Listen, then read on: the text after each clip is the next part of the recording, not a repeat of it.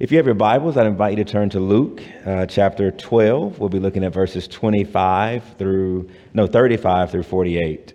And I've entitled our time in the Word this morning, Advent, Faithfully Waiting on the Return of Our Faithful God. And if you missed the first 3 minutes of the service, Advent begins today. And it's not something that we're commanded to do in Scripture, but the early church has often marked these 4 Sundays leading up to Christmas as a season of waiting. And our goal in waiting and being reminded that we're awaiting people, it's to work against that pull, both in our hearts and in the culture around us, towards impatience, towards forgetting that this world and this life that we live, that it's not it, that there is something great that's going to happen at the return of Jesus. And so this week we're going to be looking at what it means to wait faithfully. Next week we'll look at what it means to wait in sorrow. The week after that we'll look at what it means to wait with hope, and we'll look at what it means to wait no more. And so this is Luke chapter 12, and Jesus often talks about his second coming, especially when he gets into Jerusalem, kind of leading up to Palm Sunday. Jesus begins to talk about his second coming. And so we're reading this section here. Here's God's word. Stay dressed, ready for action, and keep your lamps burning, and be like men and women who are waiting for their master to come home from the wedding feast, so that they may open the door to him at once when he comes and knocks. Blessed are those servants whom the master finds awake when he comes. Truly, I say to you, he will dress himself for service and have them recline at table, and he will come and serve them. If he comes in the second watch or in the third watch of the night and finds them awake, blessed are those servants. But know this, that if the master of the house had known at what hour the thief was coming, he would not have left his house to be broken into. You also must be ready, for the Son of Man is coming at an hour you do not expect. Peter said to him, Lord, are you telling this parable for us or for everyone? And the Lord said, Who then is the faithful and wise manager, whom his master will set over his household and give them their food at the proper time? Blessed is the servant whom the master will find so doing when he comes. Truly, I say to you, he will set him over all of his possessions. But if that servant says to himself, My master is delayed in coming, and begins to beat the male and female servants and to eat and drink and get drunk, the master of that servant will come on a day when he does not expect him, and in an hour he does not know, and will cut him into pieces and put him with the unfaithful. And that servant who knew his master's will, but did not get ready or act according to his will receive a severe beating. But the one who did not know and did what deserved a beating will receive a light beating. Everyone to whom much was given, of him much will be required. And from him whom they entrusted much, they will demand the more. Amen. Pray with me. Father, thank you for your word, and thank you for your kindness to us in it. Thank you, Jesus, that it is your good pleasure to reveal the kingdom and to build us up after your image and your likeness. And you do this, Lord, through your word. And so thank you, Jesus, for talking incessantly about your second coming. May we be a people and become a people who are practicing faithful waiting.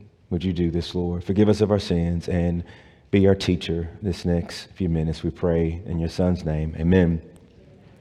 So Jason Gibson, in his book, O Come, Emmanuel, he writes, as early as Eden, that's the first page of the Bible, God's people have been a waiting people.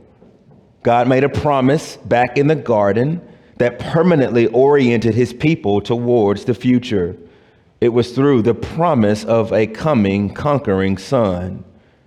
And from that point on, God's people have been marked by patiently waiting.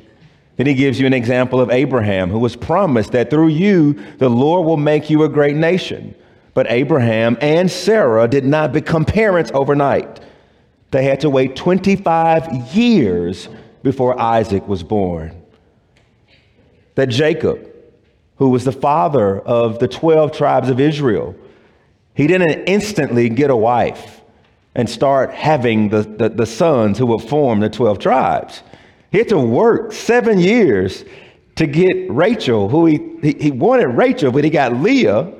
And then Laban tricked him again and made him honor her that week and commit to working another 7 years. He didn't become the father of Israel overnight.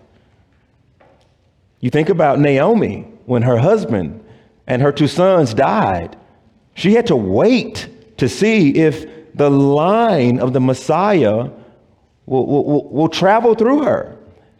That she had to travel back to Bethlehem, and Ruth had to go with her, and they had to wait to see if Boaz would redeem them, if he was the nearest kinsman redeemer. They had to wait. You think about David, who is from their loins. He was anointed king when he was a boy in 1 Samuel 16, but David had to wait until he was 30 years old to become the king. 2 Samuel 5. David was promised that he would have a son who would sit on the throne forever. And that promise was not fulfilled in Solomon. David had to wait until his greater son, namely Jesus, was born. All of them were looking forward to and waiting for this coming deliverer, and they all were looking forward to the coming son. In the New Testament, we're awaiting people also. Jesus has come, but he has ascended. And he tells us he's coming again. And so we, like the Old Testament saints, are waiting for Christ's advent, for his final arrival. If we're going to be stable and maturing Christians, the Bible calls us to wait in faithfulness, not squandering our time, not squandering our gifts, not being deceived by the world that it isn't happening, not getting so comfortable here that we miss that there is a city whose builder and maker is God, not forgetting that one day, as history as we now know it will end, when Jesus returns on the clouds at the sound of a trumpet, and he comes to make all things new. The Bible calls us to pray for that day, to live in light of that day, and to live faithfully right now as we wait on that day. And our passage this morning is, I think Jesus wants to help us to wait faithfully. We're an impatient society. We're making jets that'll get you from New York to London in 90 minutes. Why? I mean, like, what are you going to do if you get there 6.5 hours early? I mean, what do you do, right? A microwave culture. We don't like to wait. You think about pornography and that horrific industry. And at its core, under the layers of addiction, we don't master the art of waiting, of waiting, of waiting.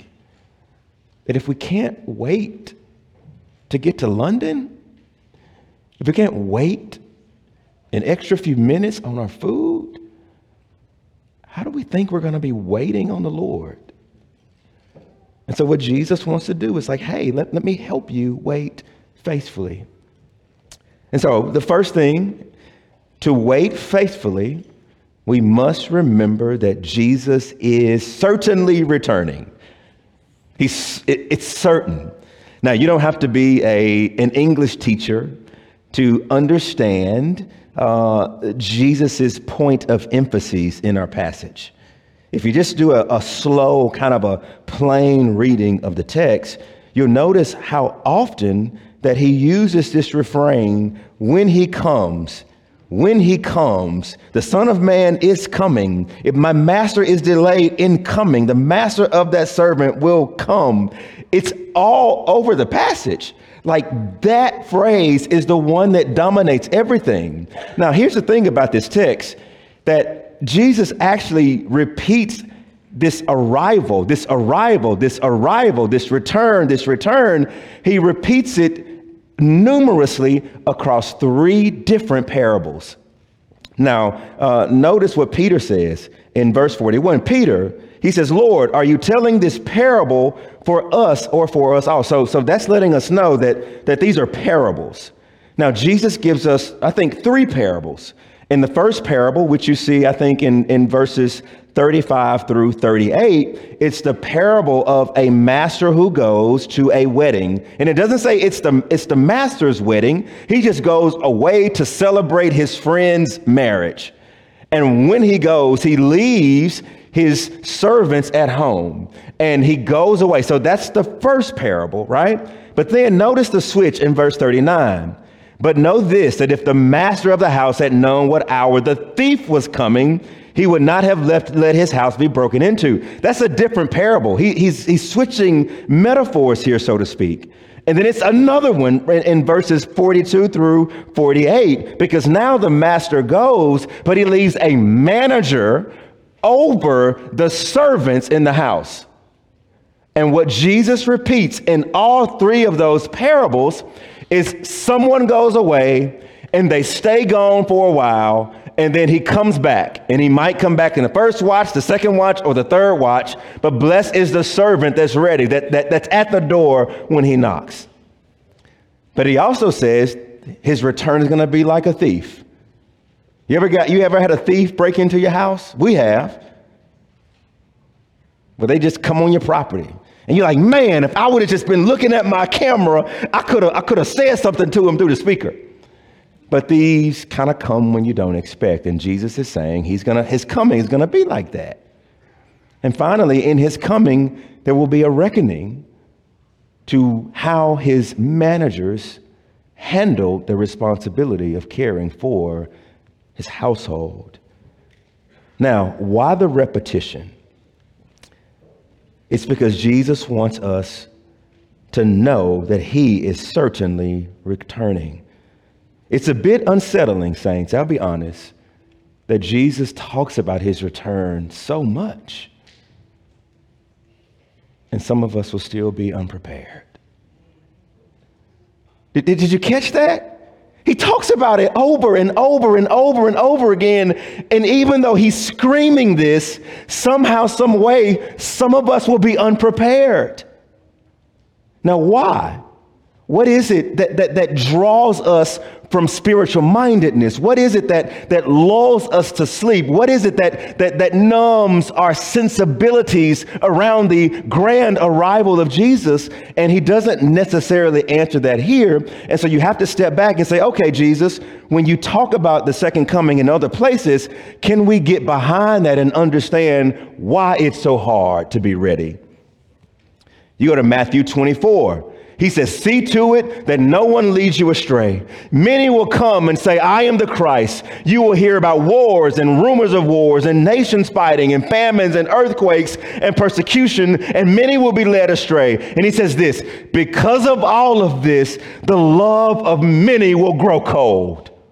Did you catch that?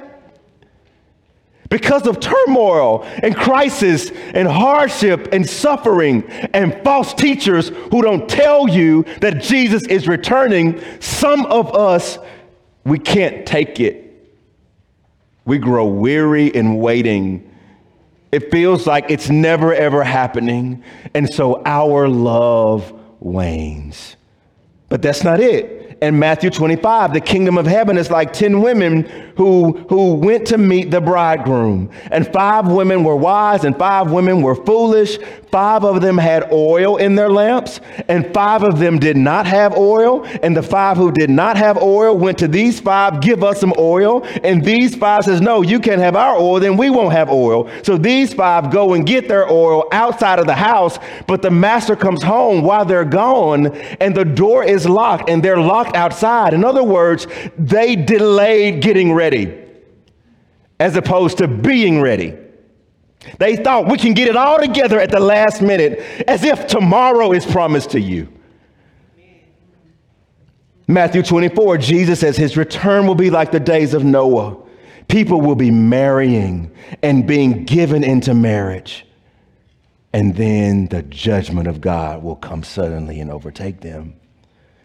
Luke 17, his return will be like Lot in Sodom and Gomorrah, where the angels show up and pull Lot out, and Lot and his wife are leaving, and the command was not to look back. Do not look back to the city that is being destroyed. And what you realize is that Lot's wife's heart was still tethered to the city, even though her body was not. And so she looked back. She could not see the city whose builder and maker is God. She could not see this better place. And that's what Jesus is saying, that's why it's so hard. Because wars, rumors of wars, pestilence, hardship. And some of us just kind of say, you know what? He ain't coming. Others were doing good things like starting families and having children and going to work, right? And investing in the stock market. We're doing these good things, but they blind us from the main thing.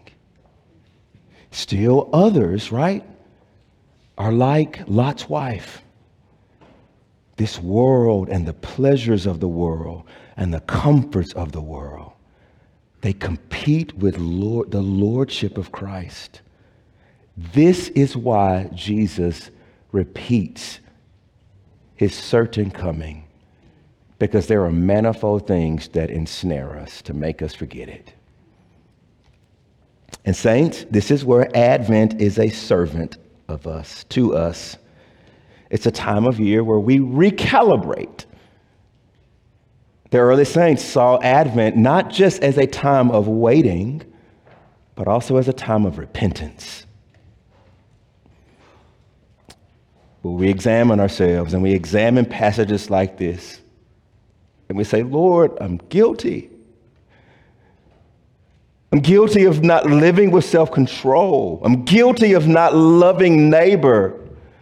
I'm guilty of not cherishing your word and your church. I'm guilty of competing priorities, and we go back again to the foot of the cross.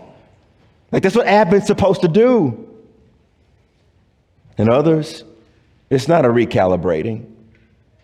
You're not deceived. This life is hard. And you're ready for Jesus to make all things new. You need no prompting. You're putting things back together. You're trying to make ends meet. And so it's hard. And so you look at some of us, how can you find home in this place? Look at what's happening to me and my body.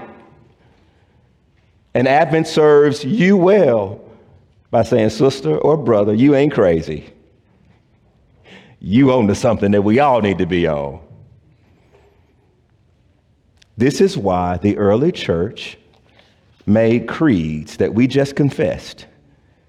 We believe in Jesus' identity. We believe in his work. We believe in his resurrection. We believe in his ascension. And we believe that he will return again to judge the living and the dead. It's why it's in our call to worship.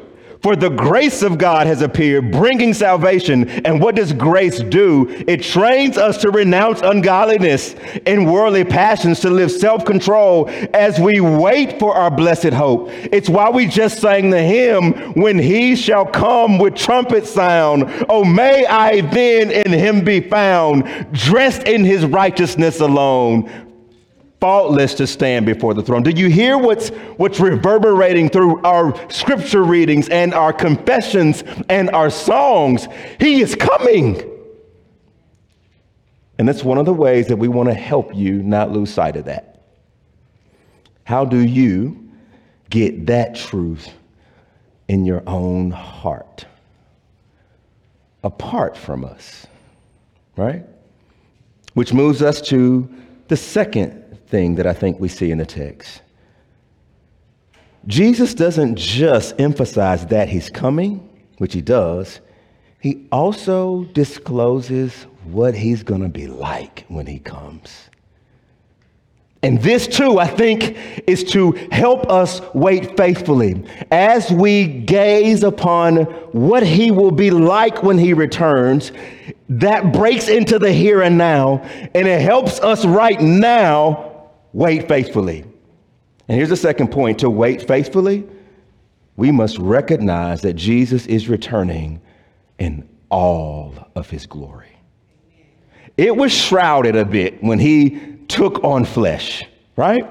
And you saw glimpses of his power, of his might, of his majesty. But for the most part, he kind of veiled that around. He got tired. He let creatures kill him. Like, come on. But when he returns, it's not going to be shrouded. All of his glory will be on display. So, give you two examples. Would you agree that some things can get better with time? All right. Some of you maybe think of wine. It just gets better with age, right? Or love. It gets better with age. But then I got kids in here. They don't know nothing about wine or love as we know it, right? What about leftovers? Leftovers, right?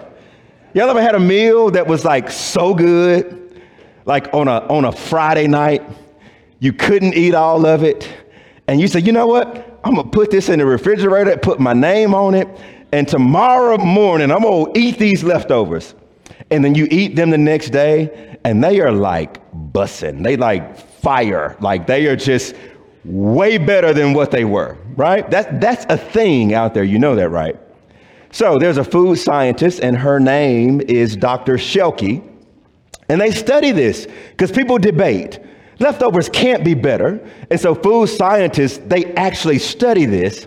And so she writes several, not all foods, sushi would not apply, or like a salad that you pour the dressing on and try to eat that the next day. That ain't good, right? But she goes on to say some foods are better when heated up the next day. Foods like meats and stews, seasoned with herbs and spices, they undergo the Maillard reaction, whatever that is, when heat is applied. The sugar and the carbon molecules in the protein react with the amino acids to produce 24 known reactions. And when these things are cooled, a gelatinous material forms. Y'all ever seen like the fat that gets kind of congealed? Flavor is in that gel, she writes. That gel is reconstituted inside the protein, and when you reheat them, the reaction starts all over again. Only those flavors are now more intense and more profound. Something that was good, it just appears to be like way better than I thought. Hold that thought, right? Some things can also be more terrifying with time. In the first Marvel Black Panther, you might remember how the movie starts. The movie starts with some kids on the basketball court playing basketball. And then this spaceship kind of comes to the top of this apartment complex, and you can see like the little blue lights under it. And you see this one kid kind of looks up, and then the camera kind of takes you inside the room, inside the apartment. And what you discover is that these two Wakandan female warriors knock on the door, and they say, you better open that, because if you don't open it now, they're not knocking the next time, right? And then you realize the Black Panther, T'Chaka, this is the father of T'Challa, he shows up. And he's coming to see his brother in Jobu. And someone has stolen vibranium out of Wakanda. And they had to have had help from a Wakandan to get them into Wakanda. And the Black Panther, T'Chaka, has to confront his own brother, the prince in Jobu, because he's guilty of treason. His own brother. His own brother let a criminal in. And then you see this interaction, and T'Chaka has to arrest his brother and take his brother back to Wakanda to stand trial. And then the scene goes down, and you see this little boy still looking in the air, and then you see the spaceship leave. Well, fast forward, later in the movie, you discover what really happened.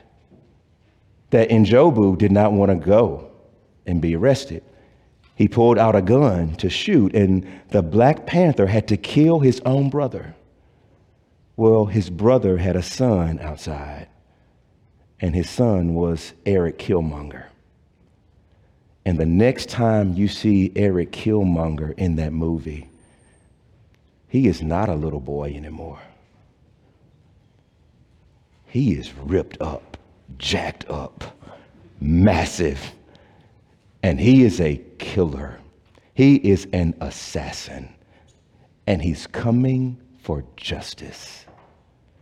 Now, hold those two images, leftovers that get better, and Eric Killmonger, who grows up into this warrior, hold those in the back of your mind. Beloved, this is a helpful way to think about what Jesus is doing here in our passage. He's telling us, when I return, I'm going to be so much more beautiful and gracious than you thought. And I'm going to be so much more terrifying than you can ever imagine. Now, let me show you when he says, look, he's going to be more gracious and more beautiful than you could have ever hoped for. Look at what he says in verse 37. Blessed are those servants whom the master finds awake when he comes. Truly, I say to you, he will dress himself for service, and he will have them recline at table, and he will come and serve them. Look at verse 43. Blessed is that servant whom the master will find so doing when he comes. Truly, I say to you, he will set him over all of his possessions. Now, look at those two verses side by side, and here's what you discover. Some servants, when Jesus returns, they're going to get way more than they could have imagined. Not only do they get, right, when Jesus comes back, they don't have to stand watch anymore. You don't got to stay up all night looking. Is he coming? Is he coming? No, he's here. Go rest. You don't have to keep your lamps running anymore through the night. No. The light of the world is back. You don't have to keep your loins girded for action because the Prince of Peace is back and there is no war. To think of what it's going to mean when the Messiah returns, that these servants can now rest from their labors. They can now say, Master, tell us about everything you've been doing. Show us this new world that you've been creating. Let us see it. We want to be with you. Do you hear the joy there? And then Jesus does something no household code in the ancient Near East have ever done. The master makes his servants sit at table, and then he girds his own loins. And then he says, you sit down now. You let me serve you. You come to this meal that I'm going to make. Do you hear it? It would be enough for Jesus to die for our sins. He's going to do more. He's going to come back and serve us. So on my sabbatical, we did a lot of great things, and I am so thankful. And I've tried not to overly talk about it and make that the center of what we're doing here. But man, one of the things that I love most was being with my family and getting to fish and travel and rest and also read. And I read broadly. My favorite book outside of the Bible that I read was a book written by an Asian woman. Her name is Ilian Wu, and the name of the book is Master, Slave, Husband, Wife. And I got a chance to meet her. Providentially, she was here at the Jackson Book Festival. And my daughter said, hey, Daddy, she's going to be here. Who's going to be here? This lady whose book you've been making us listen to, right? And I got a chance to meet her and ask her questions. But it's a true story. It's a story of William and Ellen Craft, who in 1848 escaped slavery from Macon, Georgia. Now, a lot of slaves escaped slavery, some through the Underground Railroad, hiding.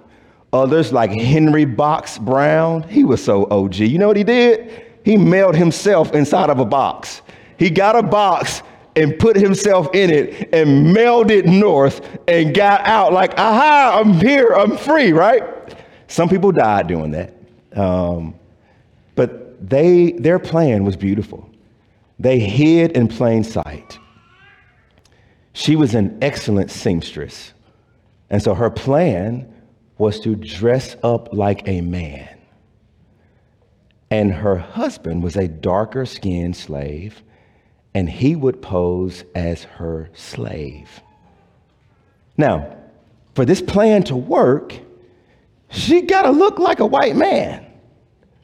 Well, because her mother was raped by a white slave owner and her grandmother was raped by a white slave owner, she passed for white.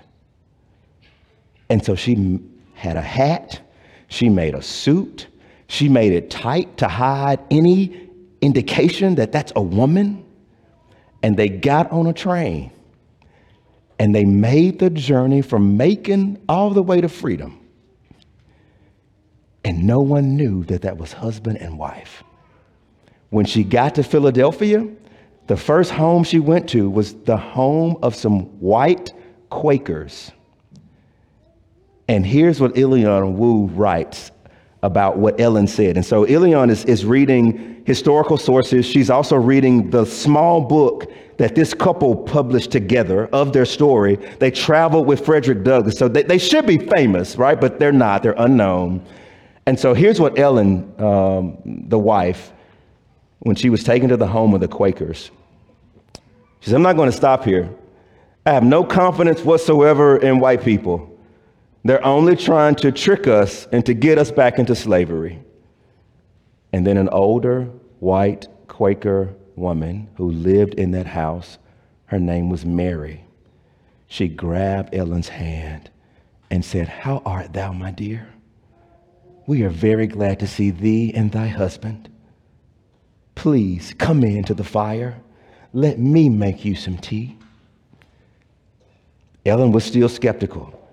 And then Mary persisted. Please sit by the fire. Please allow me to assist thee. And then Mary began to loosen Ellen's bonnet. And Mary said, do not be afraid. And Ellen recoiled. And then she says, I shall not hurt a single hair on thy head. Thou need not fear us. We would soon as send our own daughters into slavery before we send thee back. Then that Quaker invited her to the dinner table and began to fix her plate and serve her as a black woman. And then Wu writes, that Quaker woman's hands were the first white hands that came to her aid.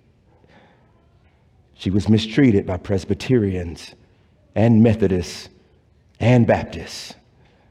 It was at the Quaker's table, the first table that she sat at to be served.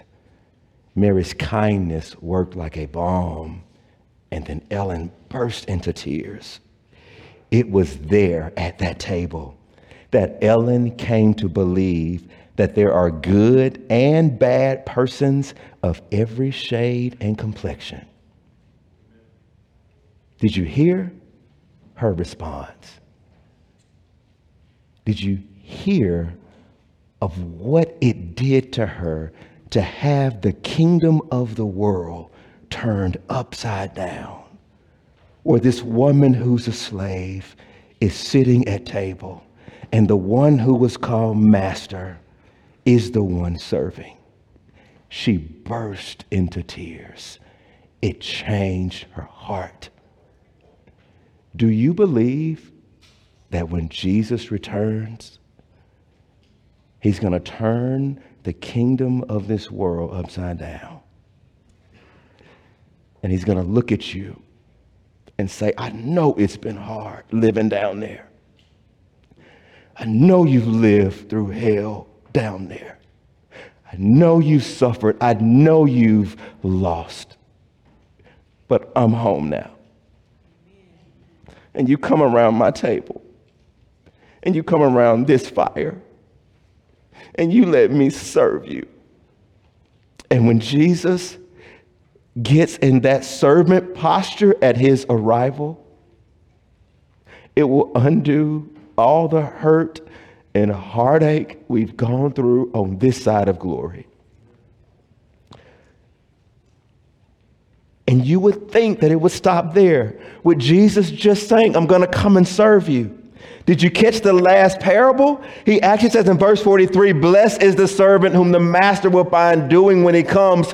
He says, truly, I say to you, he will set him over all his possessions. And so just when you think you're going to come back and serve me at table, Jesus ain't done practicing humility.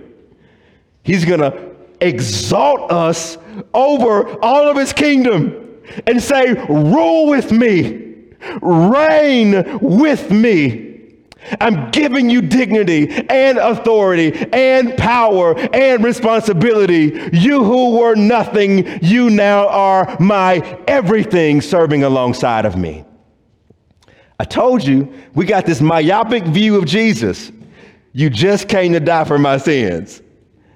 And what Jesus is showing us in this parable, his servant, loving, gracious nature is going to echo into all of eternity.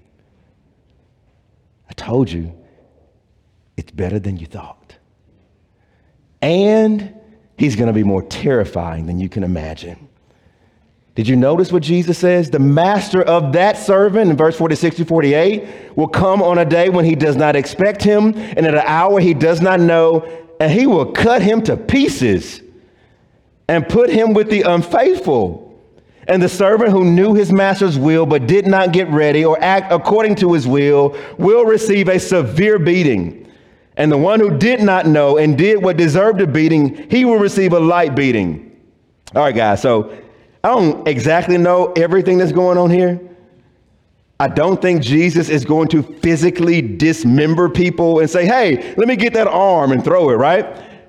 I think what he's trying to say is I'm not going to be who you think I am when I return.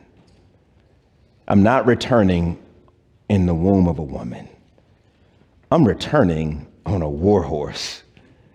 I'm returning one to demonstrate wrath. Some will be cut off from the faithful. You will be cast into hell forever, and others will know him, but will endure godly discipline based on what we knew in our own lives. That's the point. What Jesus is saying, I'm going to be more terrifying than you think. Do you see? Some lavish with grace, some wrath, others gracious discipline, and it's all because he's returning in the fullness of his glory. Which moves us to an important question. How then are we the people that Jesus will serve? How then are we the people that will rest around his table and have him wipe the tears from our eyes? How then do we become the people who delight in his coming? How then do we become those people and not the ones who are dismembered and who are cast out? How do we become those people? Which moves us to our last point. To wait faithfully, we must respond appropriately to his return right now. Right now. So there's a danger, when people talk about the second coming of Jesus, it's really easy to try to want to pull a calendar out and pinpoint the time. You've probably seen books that have come out, hey, he's coming back on this day. And then this day comes and it's nothing, right? That some people, when we hear about the return of Jesus, we think what Jesus wants us to do is to sit back and to predict it on a calendar.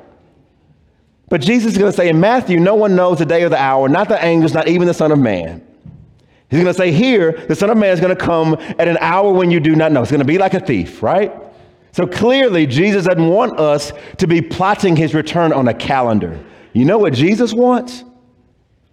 He wants our character to be formed so that when he returns, whenever it is, we're ready. He's after character, not a calendar that you're pinpointing stuff. And so notice the commands. Stay dressed for action. Keep your lamps burning. Stay awake. Don't go to sleep. And then you get an example of what not to do. Do not be like those who abuse the servants and those under your authority. Do not be like those who lack self-control and are given over to drunkenness and all of these other things. And together, what he's commanding, stay alert, keep your lamps burning, stay dressed, ready for action. Don't abuse authority. Don't live recklessly, right? Those two pictures together form the picture of what it means to wait faithfully. What does waiting faithfully look like? It looks like loving neighbor. It looks like being self-controlled with our desires and actions. It looks like being ready, lamps lit, spiritual alertness. Now, these commands then mean that waiting is not passive. It's not aimless. It's not arbitrary. It's active. It's informed. It's shaped by God's lordship and his plan of redemption. I mean, how then do we become people who do this? You know, this passage is hard because it feels very command-driven, if I might use that. Stay awake, command. Stay alert, command. Keep your loins girded, command. Keep your lamps burning, command. Don't beat your servants, command. Right? These are commands. And so part of me is like, come on, Lord. Who in this room can do this? Like if being alert is just upon us, then I'm done, right? Jesus asked the disciples, can you pray for me? And what did they do? They went to sleep. That's me, if it's just on me. And so how then do we do this? Here's what I want you to think about. Every command in this section implies the generosity of the master beforehand.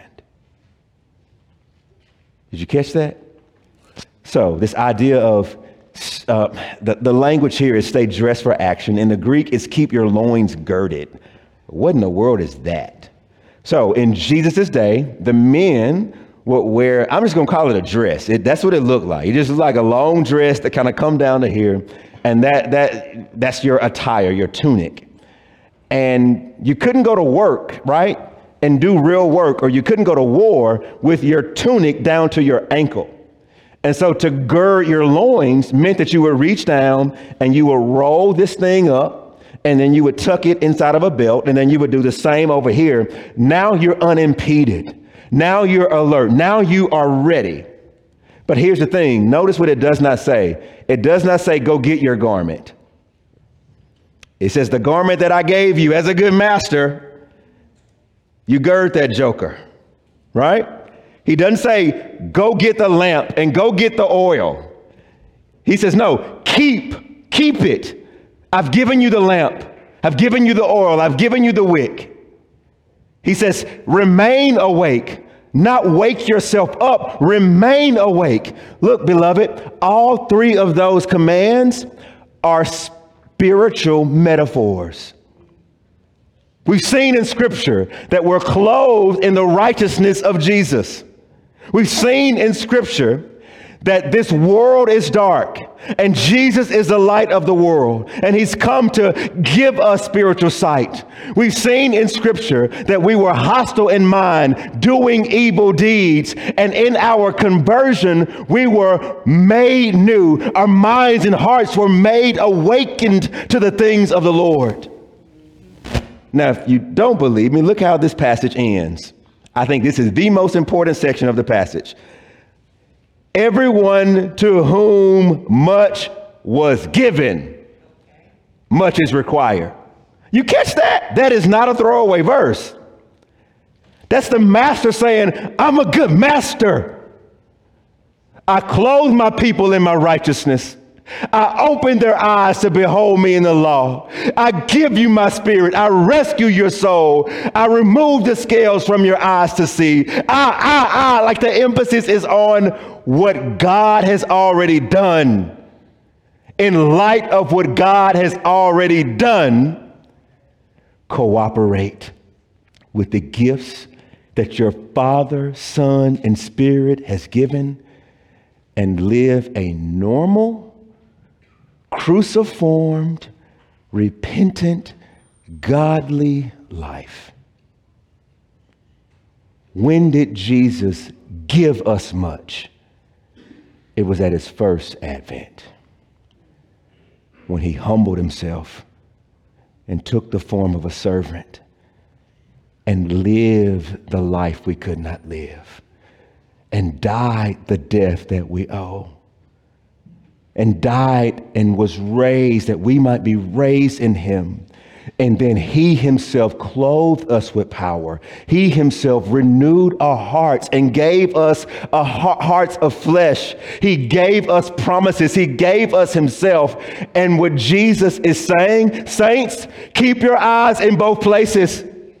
Be meditating upon my goodness, my kindness, my character, and all I've done in the first advent.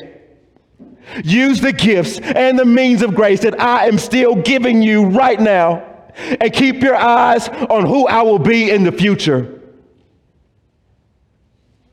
Be repentant. Turn again to the gospel. Love neighbor, because we are greatly loved by God. You get what Jesus is saying? He's not calling you to do this by yourself. He's saying, saints, rest in who I am and what I've done, and be a normal, repentant, Bible-loving, grace-loving, truth-believing, Holy Spirit-controlled person. And whenever he comes, you're going to be ready. May the Lord help us all to wait faithfully. Let's pray. Dear Lord, thank you for your word, and thank you for the privilege to unpack it. Father, some things are weighty and heavy and more plain than others. And so, Holy Spirit, when I take my seat, would you continue to work in the hearts and lives of your people? They are yours. Conform us to the image of Jesus. Make us a waiting people. In your Son's name we pray. Amen.